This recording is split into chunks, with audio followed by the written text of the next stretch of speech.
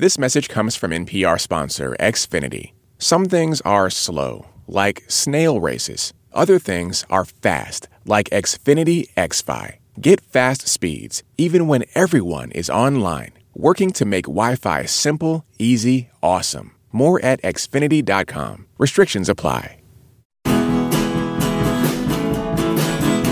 The film Wildlife tells the story of a marriage in crisis in 1960s Montana.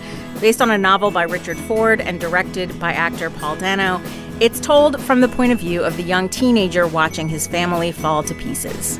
Played by Carey, Mulligan, and Jake Gyllenhaal, the couple struggles with his desire to provide and her need to look outside her home for happiness. I'm Stephen Thompson. And I'm Linda Holmes. We're talking about Wildlife on this episode of Pop Culture Happy Hour, so come right back.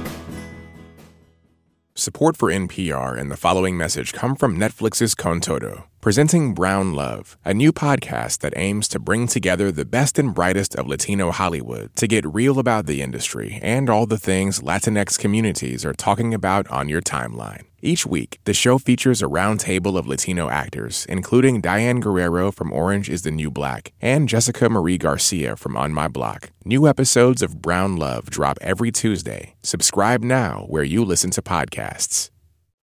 Welcome back. You just met NPR Music's Stephen Thompson. Also with us is Glenn Weldon of the NPR Arts Desk. Hi, Glenn. Hey, Linda.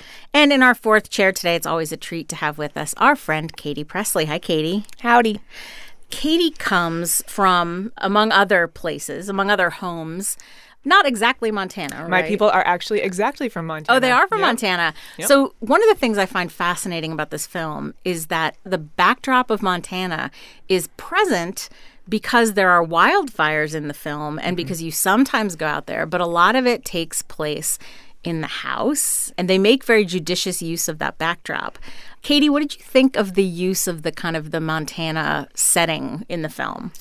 Yeah, so Montana's the big sky state, and it takes place in Helena, so it's town. I mean, it's the city, but immediately, like one block off of Main Street, you're in the country. And in Montana, the country is so big. Montana in this film was like the character that made all the other characters look like a bunch of nothing. Yeah. You know? And so when you have all of this drama in the house, if you're me and you're thinking about the out of doors all the time, which I think you're supposed to be, the claustrophobia of indoors is heightened by the fact that outside, you know, there is just expanse. Yeah. To just set up what's happening in this film a little bit more, it's wildfire season, and Jake Gyllenhaal has lost his job at a golf course and wants to go off and fight the fire because the well-known habit of the men who fight the wildfires is that you go fight the wildfires until it starts to snow, and then they end and you can come home. So he wants to kind of go and fight the wildfire until the snow comes, which becomes a sort of a, I mean, I don't think it's a spoiler to say it's a metaphor for everything that is happening, but it becomes kind of, you know, the approaching wildfire, the wait for the snow to come, and ultimately the kid, Joe, in the house with his mother, waiting for the father to come back, but maybe not. Glenn, what did you think of this film? Well, I had read the Richard Ford novel a long time ago. First, I should say, this film will be talked about at Oscar season. Your parents and your aunts and uncles are going to ask about it at Thanksgiving dinner, and they will get the name wrong. They're going to call it Wildfires. It is Wildlife. Just prepare yourself for it. They're going to screw it up because it's inevitable. The novel kind of blended in my mind with a lot of other memoirs and autographical novels from sensitive straight white dudes who are writing as kids, watching their parents or watching the outside world. You're Tobias Wolff, you're Frank Conroy, Rick Moody, Stuart Dybek, Robert Stone. It blended, right? And I think this is a very risky film to adapt because even though Richard Ford is a kind of minimalist objectivist, his writer's voice is how you're seeing the events, right? Yeah. He's striving to be a kind of a clear window pane through which you see the events, and he strives to keep judgment out of the book. But when it does bubble up, it's devastating. Like the scene in the book where the kid sends his father off on the wagon and the father goes away to fight the wildfire. The kid thinks to himself that he was happy, that he was going to a fire now to risk whatever he cared about risking. Oof, right? Yes. I mean, like that sounds kind of passive-aggressive just out of context, but in context, without all that other kind of absolutely clear, pellucid prose, you're like, wow. if we got that moment in narration in this film, it would sit there because it just wouldn't work. I was so happy when this film got like 3 minutes in and I realized there was not going to be any narration. It's very important. So Ed Oxenbould, that's where all of that work, that narrative work is being done. He plays the kid. He plays the kid. And it feels like 40% of this film is just a close-up of that kid's face. Yeah. It's all reaction shots, which, of course, is the one thing you don't get when you read the novel. You get the events. You do not get a real good sense of what's happening to this kid because he's telling you the story.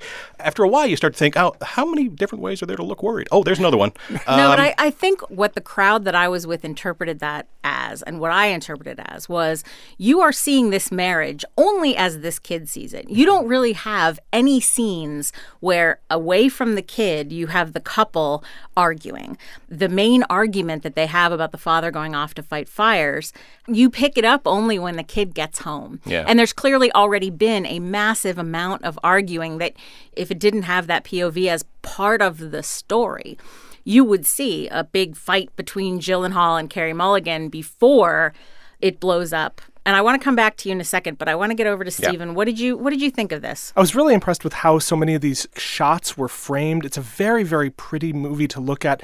It does a beautiful job of capturing the way small town life can incorporate all these views of expanses and also feel incredibly, as Katie said, claustrophobic, that you can get a sense of the limited choices that these characters feel they are facing.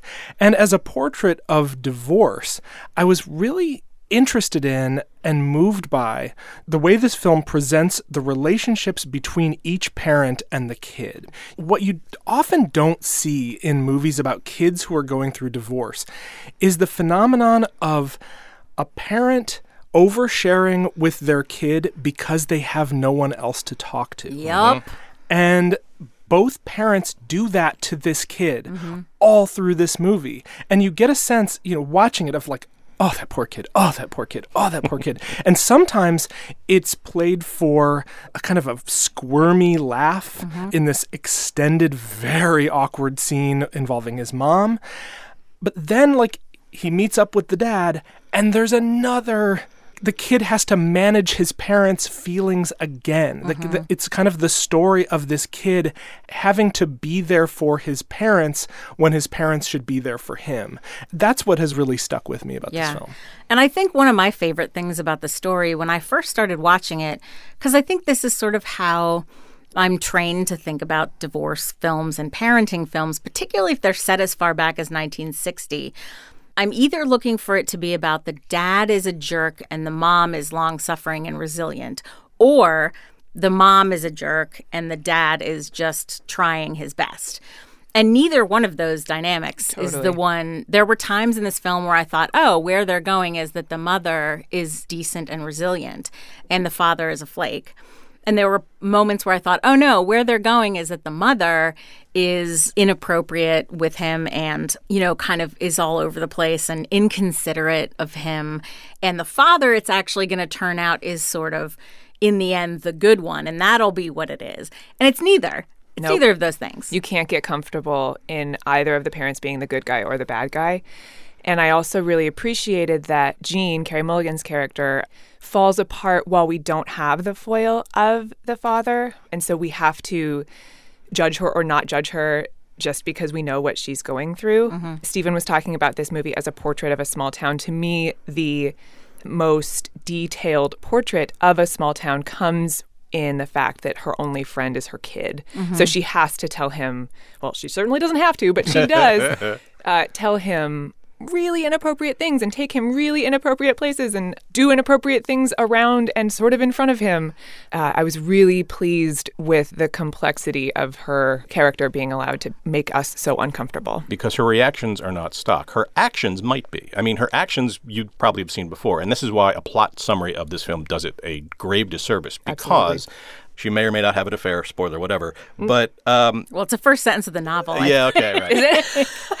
This film starts out very like the father and son are playing catch outside and she's making dinner. That's where we start, right? And we go someplace else, and we get there because when the father decides to go away, something inside her quietly snaps. And it's not outrage. In a scene following that, the kid asks her a question and she says, "Why does it matter?" That's the break, right? She goes to a place of sort of existentialist crisis, not rage, hedonism, anything like that. It is much more subtle than that. And that's, they have this giant freaking metaphor in the middle of this movie, in the middle of this novel, too, and yet we don't see it much. And when we do see it in a way that it's kind of held back from us for a long time in a reaction shot from the kid, again. And while the mom is saying things that do not sound like the things a mom would say, we are forced to confront her and try to figure out what's going on while this giant wildfire is burning everything to the ground. Handled that big honkin' metaphor in a really clever way. Yeah. One of the things I like about the film so much is that it feels personal in a way that sometimes first-time features from first-time directors, which Paul Dano is here, don't feel. I think that the screenplay, which is by him and his partner Zoe Kazan, is so, it's so intimately made, and the film is so intimately directed and so patient. And a lot of times with first-time films, particularly from actors or people who are already somewhat known, you'll see a fair amount of kind of showiness or a desire to kind of be directory. It's not that the film is not mindfully directed, but it didn't feel frantic to me. It didn't feel frantic to prove its directorness. The thing that I noticed the most visually when I watched it, and I was very much under the influence of some of those like Tom and Lorenzo posts about sharp objects and Mad Men and some of those wonderful things where they talk about what people are wearing and what matches and doesn't. The use of color in this film is really interesting if you go into it looking for that. You will see the color blue is sort of the color of the dad and the kid and the original notion of the family. And there's a moment when Carey Mulligan, who has been wearing sort of neutrals throughout the first part of the film, suddenly shows up in bright blue. And it's when she's going to go and try to get a job the first time. And it's so, I always worry about taking these kinds of things too far because you feel like that, the people responsible for it are going to say, yeah, you're reading way too much into this. But there are also a couple of different moments when Carey Mulligan in particular will suddenly be wearing a very discordant color that you've seen nowhere else in the film. There's a moment where she comes in sort of a cowboy-inspired ensemble with like a Western-style bright purple top that has nothing to do with any of these kind of muted colors that have been in the film up to that point. So if you do see it, I encourage you to kind of go in looking at colors and thinking about where is this color at this time? Why is it this color? What is the kid wearing? And I think those are the kinds... It's a look that says, please stop. It is, in a way, and it's thoughtfully done. Light as well, I thought was really great. There are a lot of really dark shots, and you don't know why, and it's because what's about to be shown to you in light will be stunning. At one point, there's a shot where Gyllenhaal goes out to smoke a cigarette, and you think, oh, it's dark because you get that cool I lit a cigarette thing. But then psych, the camera pans and it's a stunning Montana sunset. The way that the human drama is sometimes in the dark was fascinating. Yeah, this film has a protagonist that is acted upon, and that's always tricky. But the whole point of the film is that his parents are bringing him into their lives in ways that they should not. And they both do it at Bill Camp's house. Bill Camp plays an acquaintance of the mom. And both moments of just uncomfortableness and of too much intimacy with their parents happens at the exact same location in very, very different ways based on who these characters are. It's exactly what you want out of a movie. Yeah. And I was also interested in the fact that the first place in the film that I thought the kid is unsettled by what his mother is doing while his father is away.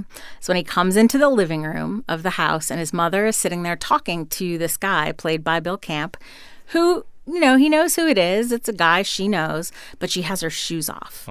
And I feel like the detail that she has her shoes off is where the kid has this moment of being like, something is wrong. Those little details give you that instant feeling of the kid's awareness. And I don't know, directorially, there are ways that you subtly draw attention to that kind of thing so that it doesn't seem too much like, Yeah, there's no close-up on her ankles. I don't think so. All right. Wildlife is going to be opening sort of gradually in more and more places. And if you don't get a chance to see it in a theater, be aware of it. Look for it. It will be around. But if you get a chance to see it, I think on a big screen, it's worth it. And Carey Mulligan especially is going to be talked about for the next few months for reasons that will be apparent. Boy, she is good in this movie. Yeah. She is great in this movie. So is Gyllenhaal. I have to say, Jake Gyllenhaal makes movies sometimes where he's not afraid not to be the most interesting thing in the film in a way that I really like. That's happened with him a few times. That brings us to the end of our show. You can follow Katie at Love is Maroon. Thank you so much, Katie, for being here. Thank you. It's always a joy. And of course, thank you for listening. We will be back here on Friday talking about The Haunting of Hill House. And if you have a second and you're so inclined, please give us a review on Apple Podcasts. That helps more folks to find the show. We will see you all right back here on Friday. Aretha Franklin, the Jackson 5, Al Green, Chaka Khan. Those are just a few of the artists in a new collection of largely unseen photographs from the golden age of soul, R&B, and funk. Stories from the photographers who captured all of them on the latest episode of It's Been a Minute from NPR.